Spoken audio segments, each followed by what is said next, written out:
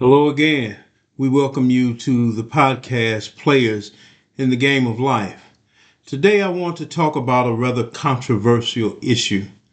I'm not going in it to hurt anybody, but just to get people to think. Get you to really think. Again, my motto is I'm not trying to get you to think like me, act like me, or believe what I believe. All I want you to do is think. God bless you.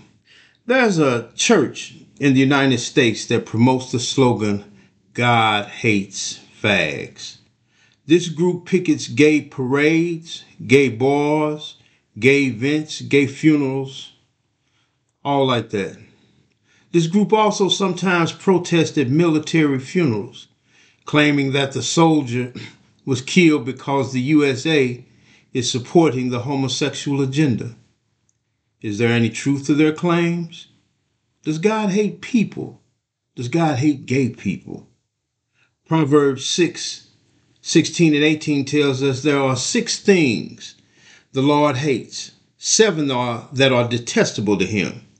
Haughty eyes, a lying tongue, hands that shed innocent blood, a heart that devises wicked schemes, feet that are quick to rush into evil, a false witness who pours out lies, and a man who stirs up dissension among brothers.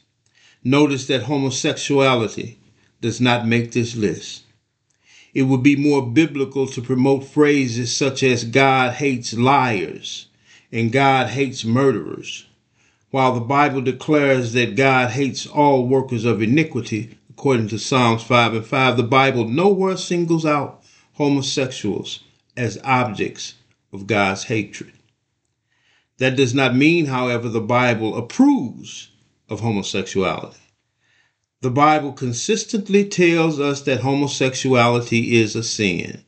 Leviticus 18:22, Romans 1:26 through 27, and 1 Corinthians 6:9. Romans 1:26 through 27 teaches explicitly that homosexuality is a result of a continual rebellion against God. When people continue in disbelief, the Bible tells us that God gives them over, allowing them to experience their sinful desires and the resulting consequences. 1 Corinthians 6:9 proclaims that homosexuals will not inherit the kingdom of God. Homosexuality is immoral and unnatural. It is a disruption of the natural order and, more importantly, of God's view of sexuality.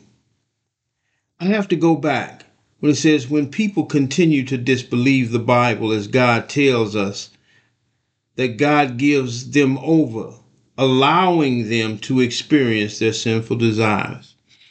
Let me add this. If God allows you to do something and it is against his rule or against his law, against his word, undoubtedly to me that means that there's going to be some consequences. And brothers and sisters, we all have to deal with the consequences of our actions. I said we all have to deal with the consequences of our actions. With all that said, the Bible does not describe homosexuality as a greater sin than any other. All sin is offensive to God. Homosexuality is just one of the many things listed in 1 Corinthians 6:9 through 10 that will keep a person from the kingdom of God. It is just one of the many things listed in 1 Corinthians 6:9 through 10 that will keep a person from the kingdom of God. Notice I said it is just one of them. Just one of them. According to the Bible, all have sinned and are outside the kingdom of God in their own merit. Romans 3:23 and 6:23. No one is good enough, but God's offer of forgiveness is through Christ Jesus. It is extended to all people. It is extended to all people. Anyone who puts his faith in Jesus can be forgiven of all his sins and become God's child. John 1 through 12 or 1 and 12, and 3:16 through 18. And also Ephesians, the second chapter, the first through the 10th verse. God's forgiveness is just as available to homosexuals as it is to an adulterer, a fornicator, an idol worshiper, a thief, a greedy person, a cursing person. It is equally available to all sinners, which is all those who will behave or believe in Jesus Christ for their salvation. 2 Corinthians 5:17. 1 Corinthians 6 and 11 says, and that is what some of you were, but you were washed. Let me explain. It's not saying that some of you were homosexuals, but there have been some known that have not or not practicing homosexuality anymore, lesbianism or whatever. It doesn't make any difference what the sin is. If you are practicing these things, if you are a practicing fornicator, if you are a practicing adulterer, if you are a practicing thief, whatever it is that is against God's rule, if this is something that you continuously do and not searching for, not looking for, not trying to stop, then that will keep you out of the kingdom of God. Does God approve of homosexuality? No. Can a person truly be a Christian at the same time and be a practicing homosexual? No. According to 1 Corinthians 6 and 9, absolutely not.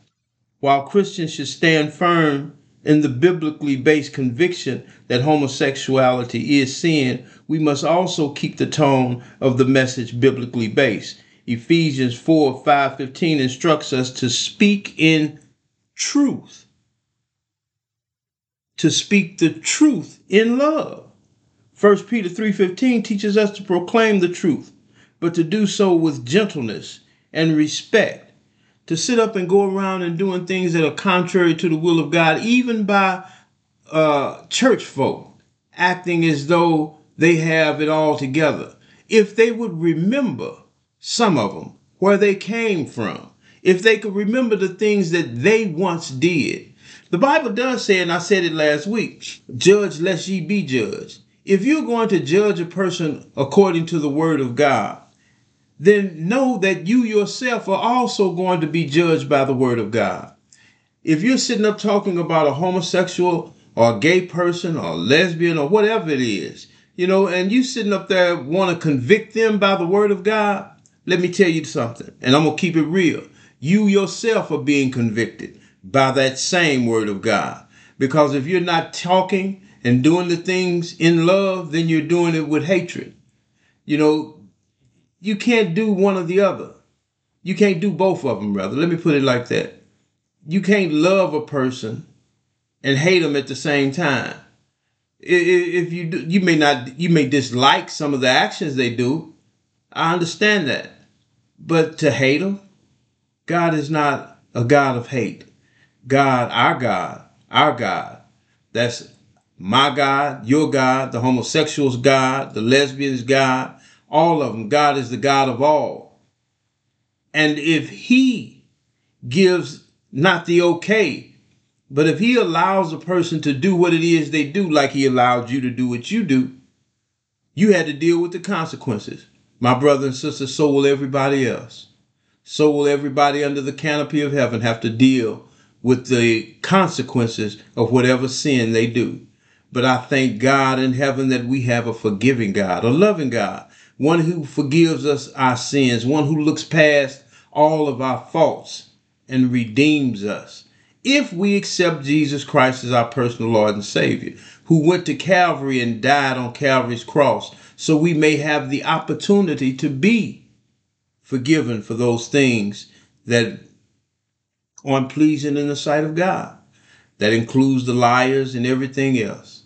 Liars, cheaters. If you cheat on your taxes, you're lying. And that's the same thing. So God doesn't look at one sin any worse or any bigger than the other sin. I believe it says in the Bible that the only sin that he will not forgive is blasphemy against the Holy Spirit. Look it up. Go to Google. You look on Google for everything else. Look it up on Google and see what the unforgivable sin is. It might come out to be that unbelief is one of them, but blasphemy is the one that he cannot forgive. Blasphemy against the Holy Spirit. My brothers and sisters, we look at things a lot differently when it strikes home. I'm quite sure that you don't hate your son, your daughter, your cousin, your best friend, or that gay person or that homosexual person that brings money into your business, whatever it is. If you're selling clothes or, what is it? Dillards. None of those big stores. They don't discriminate. Their money is all right. We'll take their money, but we won't accept that individual. Accept them. All you're doing is accept them as another human being. You're not trying to judge them. Thank you, Holy Spirit. You will judge them, but you cannot convict them. God did not put us here to be anything but messengers of his word. And when we give his word, we give it with love. We give it with kindness. We give it with respect. We have a responsibility, those of us who God has redeemed from our mischievousness or our inability to do what it was that he wanted us to do. We were once of that same nature. We once did some things that we're not too proud of, that we don't do anymore. Some of us have a rated R pass and some of us have a triple X pass that nobody's going to know about it but them and God. Are you in that situation? Are you in that predicament? If you would take that magnifying glass off of your Bible and put a mirror up there and let it know and let it be seen that nothing's new under the sun. Everything has happened to everybody and everything is still being done again. The only thing that makes it more prevalent is social media. Social media has made people more aware of the things that are going on now. But nothing's new, my brothers, my sisters, under the sun. Treat people like you want to be treated. Does that mean that they're going to treat you the same? No, it doesn't. But those of us who are in Christ already and have gone through some stuff, know good and well, if we're going to be what God calls us to be, what he wants us to be, we have to remember that we too have went through some stuff. And some of the stuff we went through is not pretty at all. In fact, if some of the people were to know half of the stuff that you've been through, I don't even think they would have maybe they wouldn't accept you as a friend. Maybe they would look at you different if they knew what you were about a long time ago, before Christ, before you got your conversion experience, before you came more aware. But human beings have the tendency every now and then to forget where they came from. And they want to beat up on somebody else because they maybe are in that position themselves. You can't catch a homosexual disease. And I mean it like this. Homosexuality is not a disease. Homosexuality is not something that's airborne. You asking me where it come from? I don't know. If I had my brothers and could just speak off the cuff, I'd say it's because of sin. Homosexuality, murder, lying, cheating, stealing comes because we are in a sinful world and we're all affected by it in different ways. Some of us pick up one thing, some pick up another. What have you picked up? Do you want people to ostracize you or to talk about you because of what you did? My Lord, I only hope and pray, my brothers and sisters, that we as Christian people can sit up and get down up off our high horse and really remember where we came from and treat everybody with the love that God treats us with.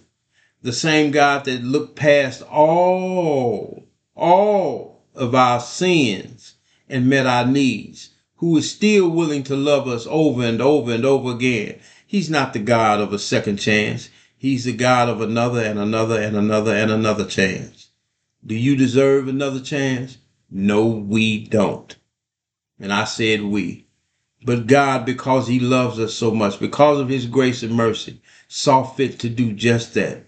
Give us another chance. But all we have to do is come to him, repent, change the way we think, change the way we do things. Can we do it on our own? No, we can't. We have the Holy Spirit to help us. You have the Holy Spirit to help you. I had the Holy Spirit to help me. What did I do? It ain't none of your business. But in case I had to tell it to somebody, it would be somebody who was in some of the same predicaments that I was in. And if I can tell them God delivered me, maybe, just maybe, they will say, well, if God does that and he's no respecter of person, maybe, just maybe, he can do the same thing for me. What's wrong with trying him? Try him today, my brothers and sisters. I'm guaranteeing you that you will find that God is an on-time God. He may not come when you want him, but when he comes, you'll surely want him. God bless you. Talk to you later. See you or talk to you next week.